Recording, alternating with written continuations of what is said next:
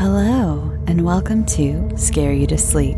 I'm your host, Shelby Scott, and I'm going to read you a few bedtime stories. So, cat's out of the bag. I'm so happy to announce that I am now a part of the Bloody Disgusting Network. Nothing is going to change for you, so don't worry. I know so many of you have some trauma related to past exciting announcements.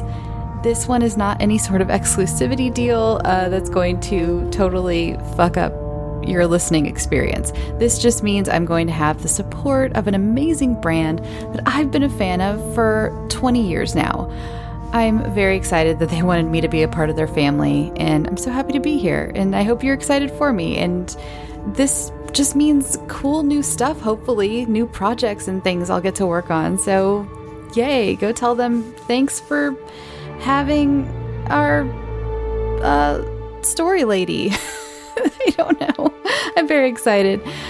So this week I have 3 tales for you. I couldn't decide which order to put them in since they're all very unique. So I decided the easiest thing to do was go from shortest to longest. The first story is from a returning author, Lindsay Hepburn. You know Lindsay from her other stories, Deadly Sins and Strange Weather. She is back with this little beauty, Summer Fishing.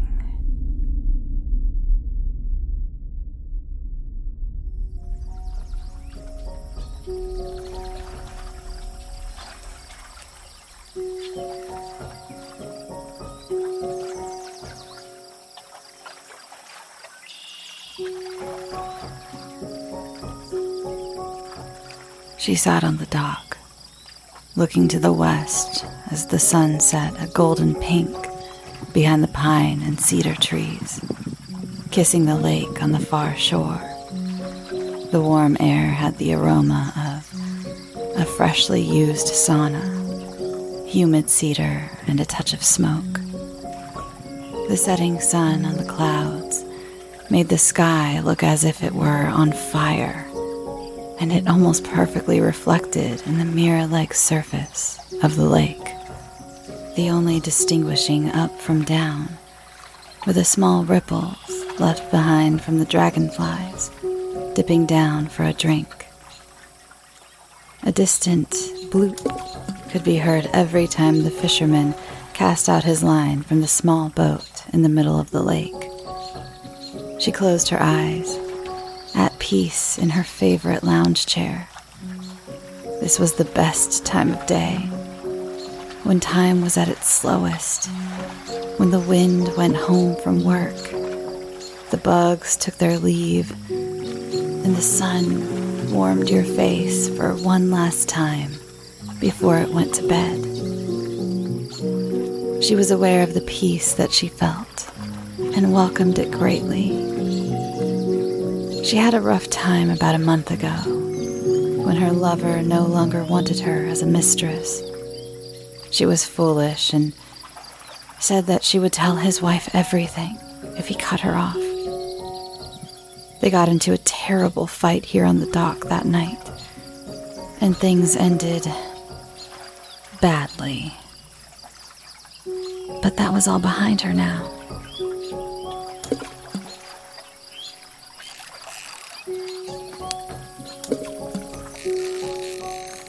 Her thoughts went far away from that evening and back to watch the fisherman, who was now about 25 feet offshore in front of her dock. She had been coming to this spot to watch him for the last month, hoping to see him land the big catch, but content nonetheless in his company, even if he paid her no attention. The fisherman was taking his last few casts before the sun finally set, when the rod began to give resistance. He pulled his shoulders back as he reeled in and leaned forward again, repeating this motion. This was going to be a big lake trout. The unfortunate catch-22 with lake trout is, the larger they are, the lazier they are. And although the size can be a good story around the dinner table, a big lake trout does not give a good fight. It's more like pulling up a tire. She watched with amusement as he struggled with the weight at the end of the line. If he was anything like the people fond of fishing in her family, his heart would be pounding and the endorphins already flowing. Regardless of the lack of fight, there is something thrilling about seeing that white mass appearing from the cold depths of the ink-black lake and becoming more and more visible when it is close to the boat. This could be a 40-inch fish. Her heart started to pound too. She sat up and put a hand on her forehead to shield the setting sun from her eyes so she could get a better look at the action. She felt that this could be the event she was waiting for. The fisherman was now standing in his boat, reaching for the net.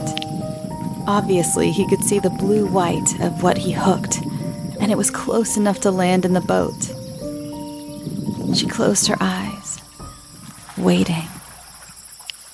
The fisherman let out a blood-curdling scream. He didn't land the prize-winning lake trout he had hoped for, but his lure was firmly gouged into the decaying thigh of a bloated body of what used to be a young woman.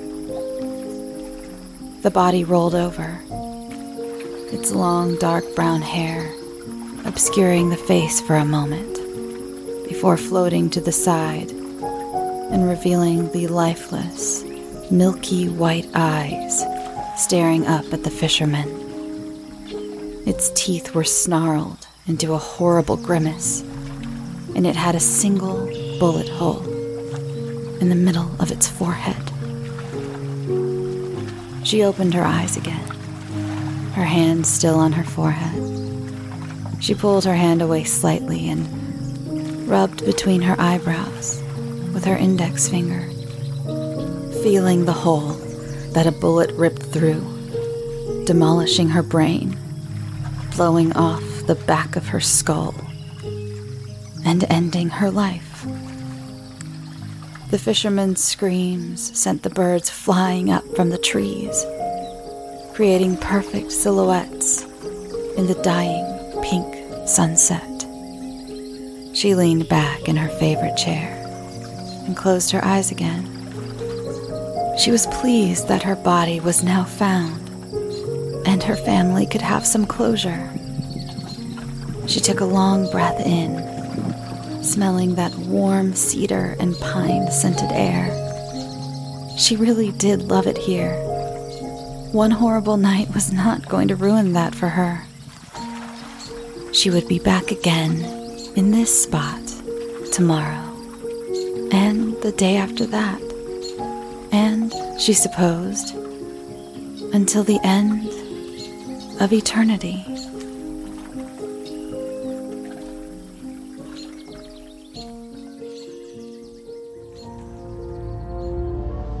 And next up, we have yet another returning author, Richard Kenway. And just a reminder, Richard has a fantastic book out called The Spirits of Vinehouse. I highly recommend picking it up from Amazon. You can get it Kindle version, or you can get a paperback copy, which is what I got, because I really want to send it to Richard to get him to sign it for me. But it's a quick read, and it's a really fun ghost story, perfect for bringing around if you're doing any traveling this summer, going to like lay by a pool or beach or anything. Perfect. So this week, Richard has for us The Back Seat.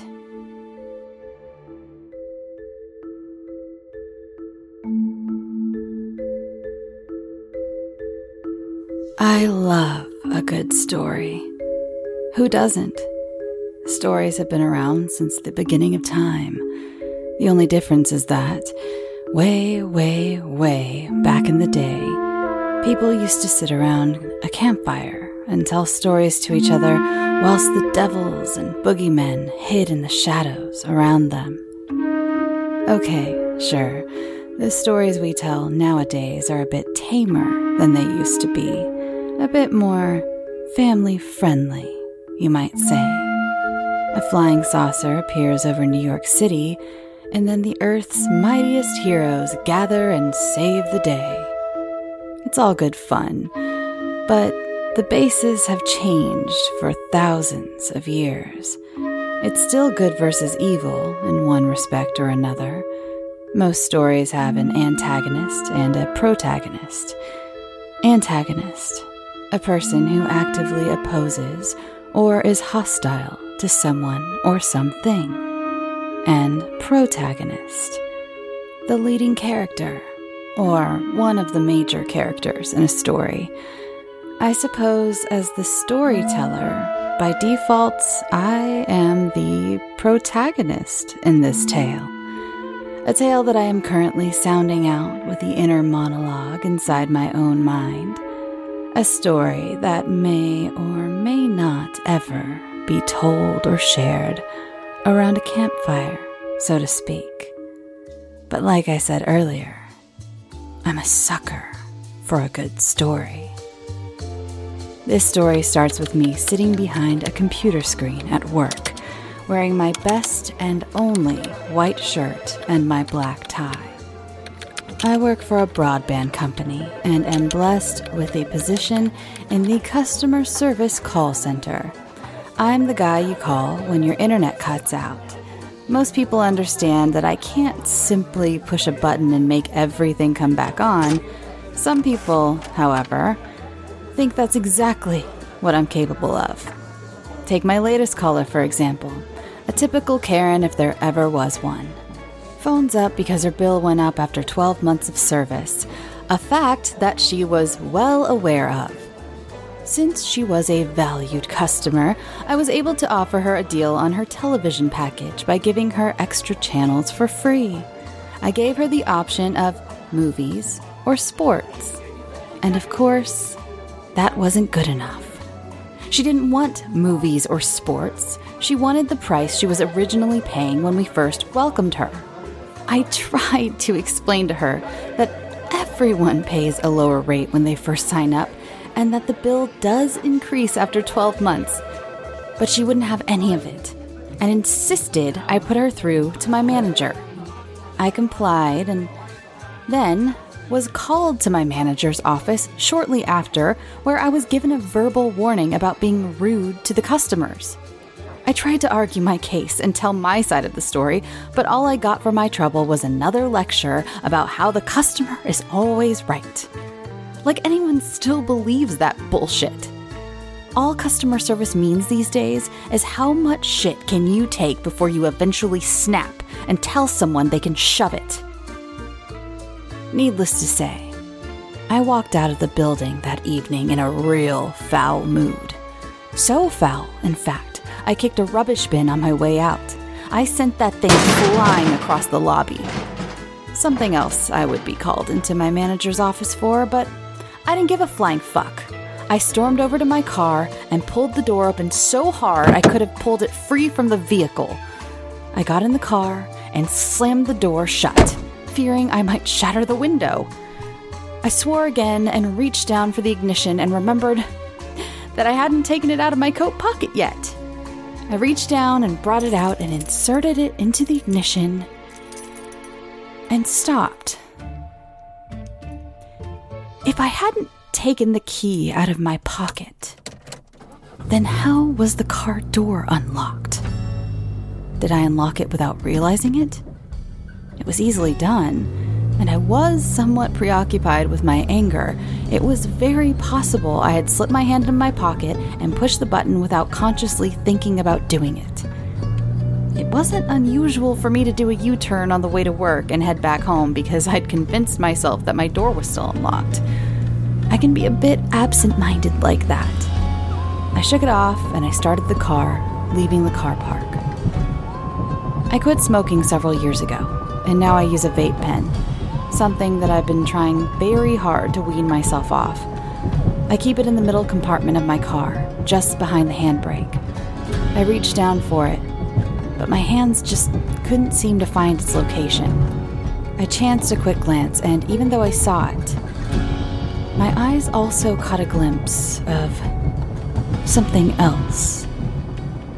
I took up my vape and I smoked it, knowing that what I saw out of the corner of my eye was a face looking up at me the face of someone lying in my back seat. I placed my vape pen on the driver's side door compartment and gripped the steering wheel with both hands. Body language was everything. It gives a lot away. I know that he knows that I'm pissed off, but if I alert him in any way that I have become aware of his presence, it might force him to take action. I put on the radio and turned the volume up slightly, not because I liked the song, but because I had become aware that my breathing had become heavier. I took another smoke from my vape pen and blew a thick cloud of smoke towards my windshield, where it dispersed across the screen. The turning to my house came and went. I didn't want to take this intruder back to my house.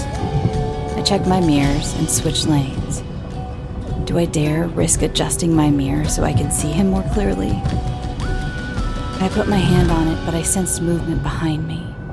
It could have been my imagination, but I didn't know what this individual was capable of. Why did he choose my car? There were other cars in the car park that evening. Maybe I did leave my car unlocked, and he chose my car out of opportunity rather than a specific choice. I wondered if he had a weapon, and I wondered if he was willing to use it.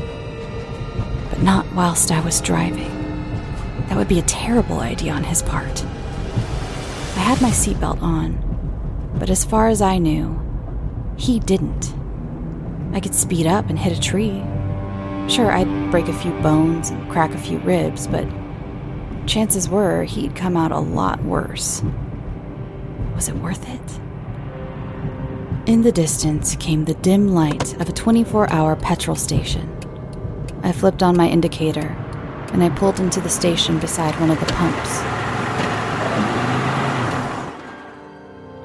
I could feel his eyes watching me as I slowly got out and walked around the back of the car to the gas pump. I didn't look directly into the car, but I knew he was watching me. I filled up the car and walked into the petrol station. I could have ended it here, told the cashier to call the police, wait for them to arrive, but I didn't. I purposely left the car unlocked, and I gave him the choice to let himself out and leave. I even went to the bathroom just to give him a few extra minutes to decide. When I came back out and got back into my car, I chanced to look down and saw the face was still there, watching my every move. I pulled out of the petrol station and continued to drive. I wondered what weapon he had, if he had a weapon at all. Was it a knife? A gun? If it was a gun, then why wasn't it pointed at the back of my head? He could take me hostage and force me to drive him anywhere. An ATM and force me to empty my bank account, then leave me with a gaping hole in my head in a dark alley until someone stumbles on my cold, lifeless corpse. Or did he have a knife? If he stuck it in my side, how long would I have until I bled out? This would depend on if he left it in me or if he decided to yank it back out. I sucked on my vape pen again and watched the road through the smoke.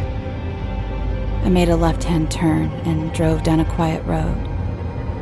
And still, the man in the back seat lay still. I stopped the car, reached under my seat for the tool I hadn't used in some time. Still, the man didn't move. I turned swiftly and put a bullet in his stomach. Only then did I see the large knife clutched in his hand. I got out of the car and walked calmly around to the back door. I opened it, pulled him out by his feet where he slumped to the ground beside me. I looked down at his face, and I felt sorry for him. "My friend, this just isn't your day," I told him. "I gave you several opportunities, and you missed every single one of them. get it. I really do. Timing is everything after all, and you have to get it just right. I was the same way my first time. Still, he said nothing. He looked up at me, clutching his stomach, whilst the blood pooled over his hands and down into his trousers. If only I were a little longer in the tooth, I might have taken you under my wing, shown you how to do it properly. You have such drive. I can see it in your eyes. Even now, you think you can summon enough strength to stick that knife in me and take me to hell with you. You can't, and you won't. And I'm still in my prime, with my best years still in front of me. I put a bullet through his head and took the knife from him. The small, foldable shovel I keep in the back of the car made digging a grave hard work, but a small, foldable one is a lot easier to conceal than a proper one. I dragged his body to the hole and looked down at him. Such a waste. He could have really been something. But I don't want the competition. I poured dirt over his body, just enough to cover him over. There was room for another, and I still had to make a house call to a certain customer before I got home to dinner.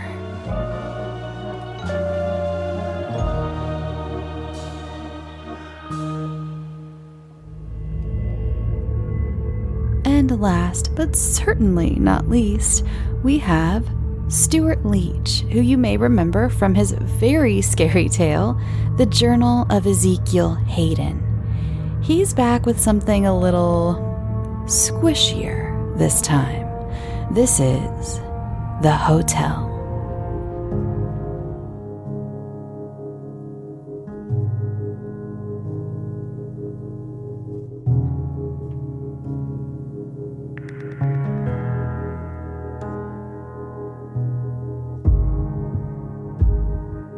This hotel, which will remain unnamed for purposes that will become very clear very quickly, has not been in business for quite some time.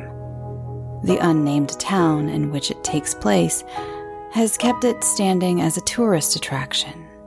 It's also a well-known party spot for local teenagers. For one soul, however, this hotel is home.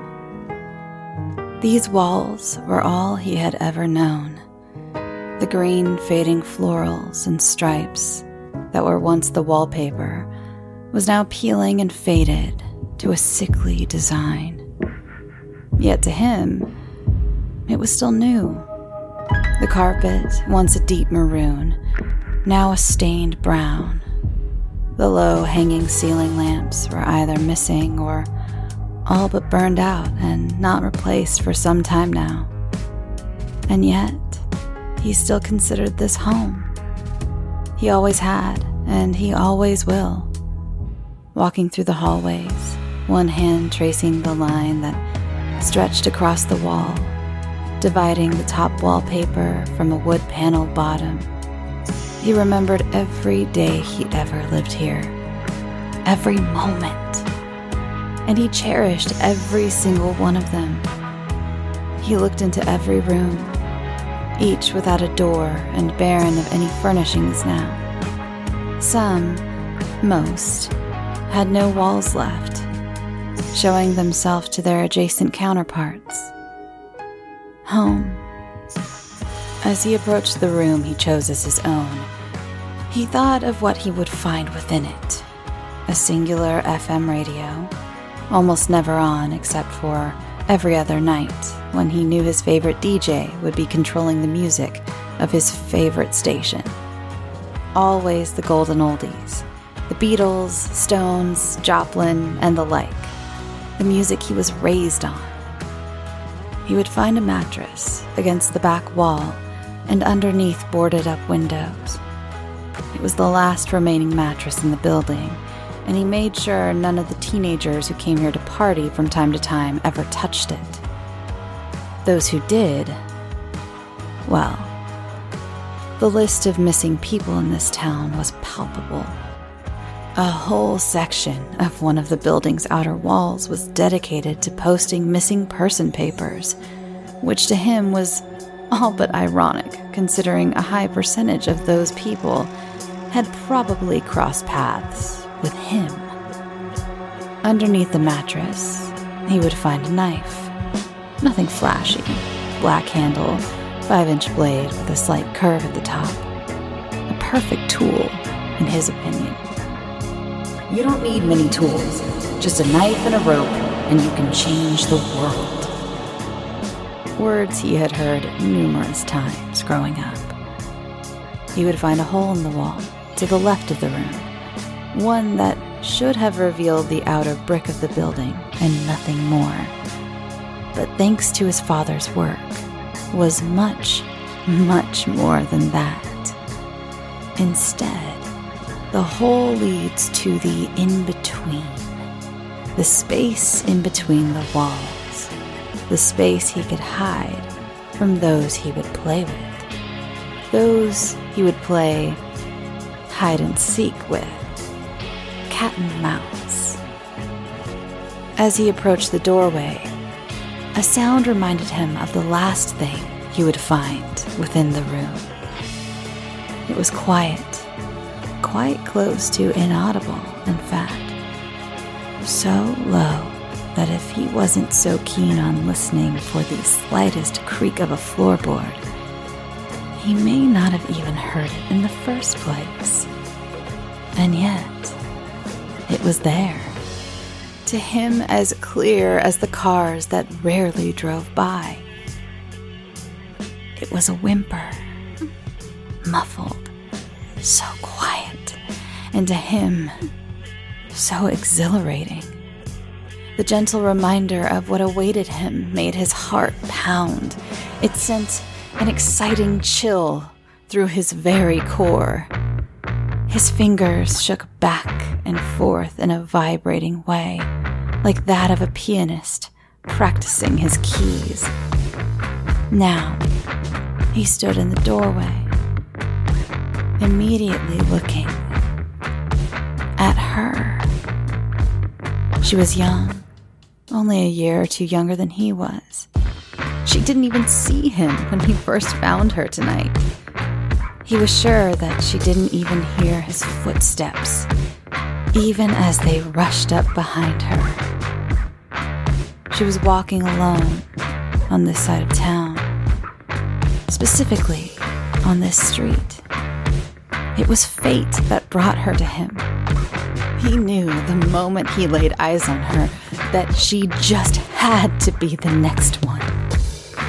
Her hair, a bright blonde, almost white in fact, pulled back in a tight ponytail. She wore a sweater of some brand he was completely unaware of or had a single care about. Her makeup was simple, quiet, and to him, most appealing.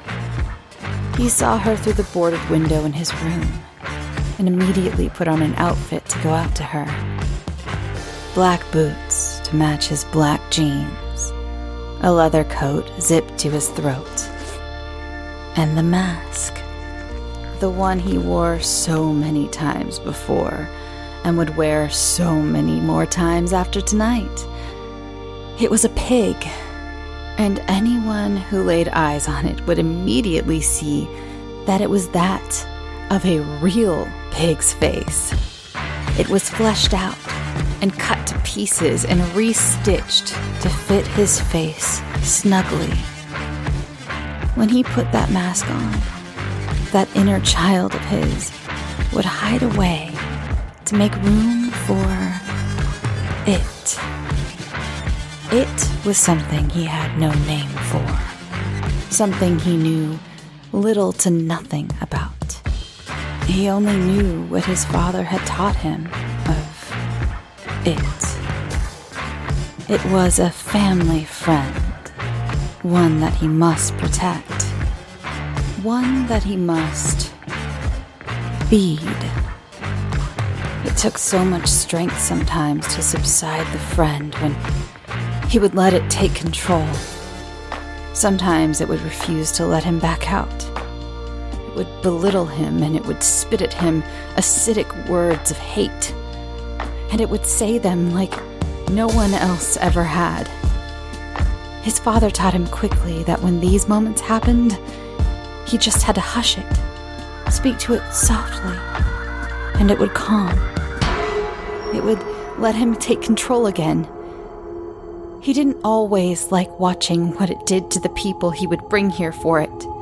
Sometimes he had to close himself out from seeing what it did to them. But sometimes, like tonight, he couldn't resist watching from his excitement. The girl stirred in the chair he had her tied to. Her eyes were blindfolded, but her mouth was uncovered. "Wake her up!" he shouted at his friend. "Let me enjoy this," it responded. Slowly, it walked towards her and kneeled before her, placing one hand on her chin. When she flinched at its touch, he grabbed her tighter and pulled her face closer to him. So close that his breathing, warm and disgusting, was all she could smell now. Its breathing almost sounded like a growl, low and raspy and full of anger and hatred and some darker emotion she had no real word for. All she felt was fear, unbridled, complete and total fear. What do you... "Don't."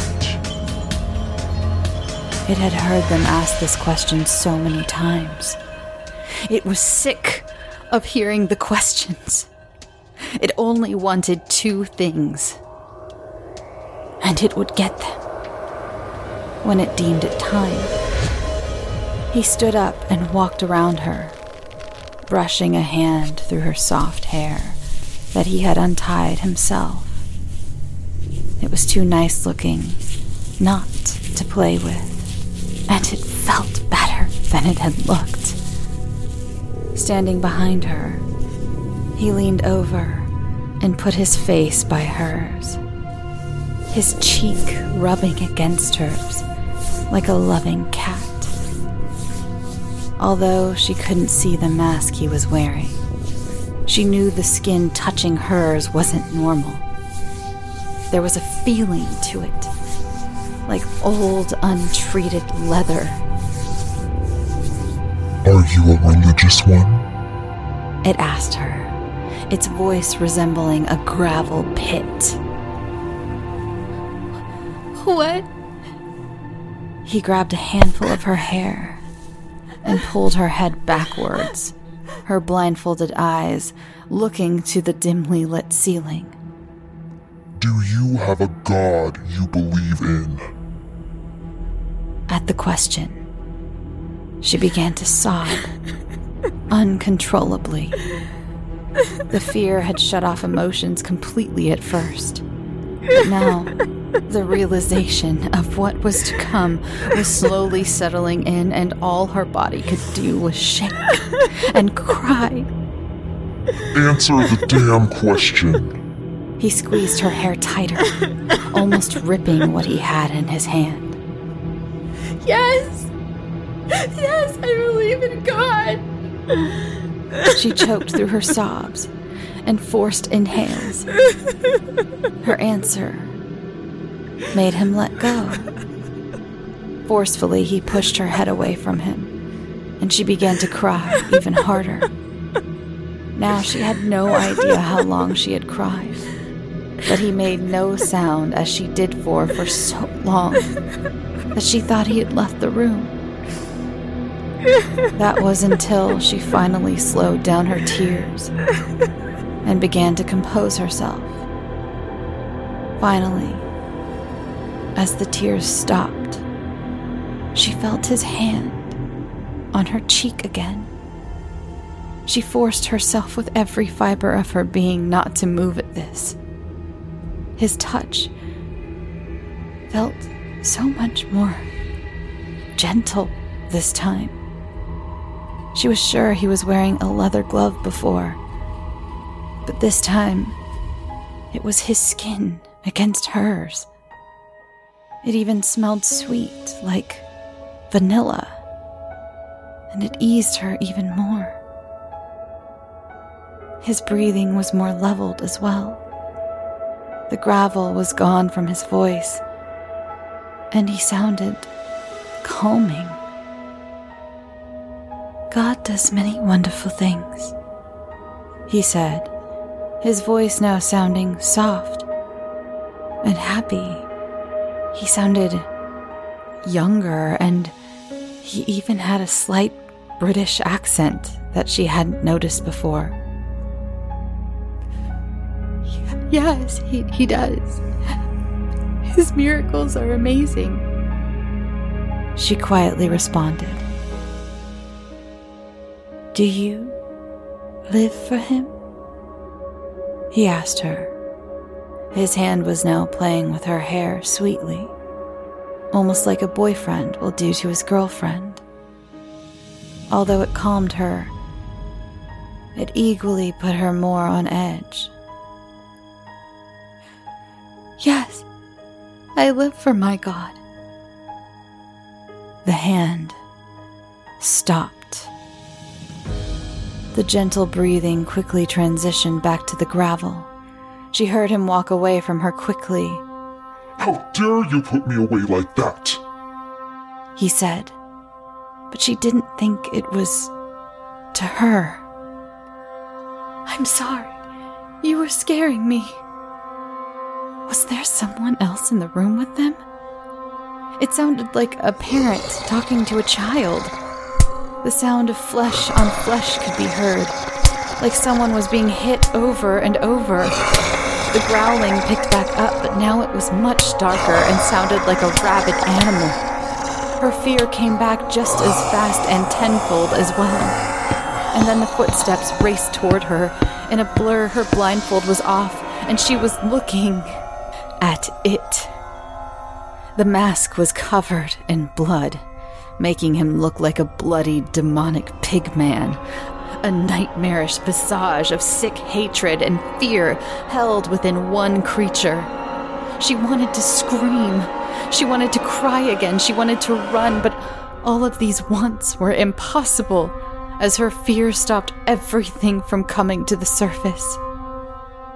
No air left her lungs, and she couldn't stop staring into the eyes of that which stared back at her.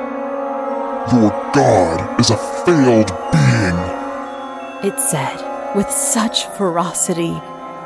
Before she could even begin to think of a response, something within her changed. Her stomach warmed and began to feel numb, all at the same time. The room began to blur, and she lost focus of everything but the thing in front of her. You are one of many.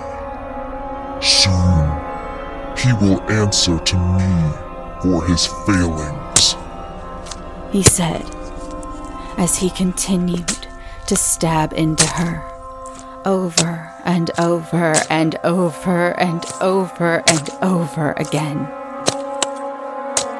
She held on for longer than the rest, and the whole time he stabbed her, she did not break eye contact with him, even when he opened her stomach so much that his hand was now feeling her insides.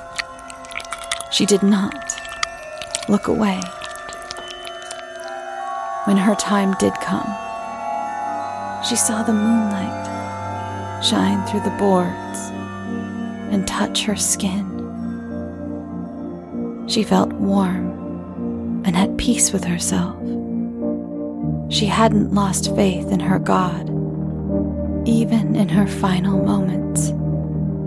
She would not allow her faith to be taken from her, no matter the cost.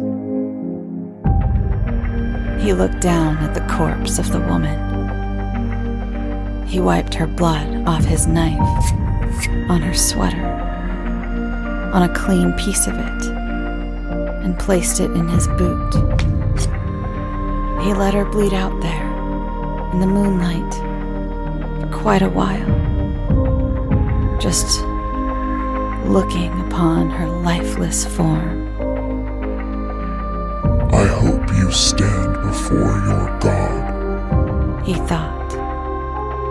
I hope He greets you with love and warmth, and I hope you tell him what I said.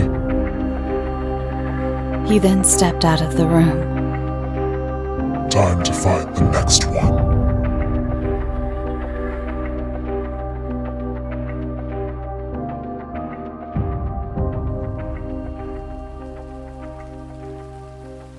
Thanks for listening. Thank you so much to all my authors, Lindsay, Richard, Stuart. Thank you so much. It was all returning authors this week. It was great.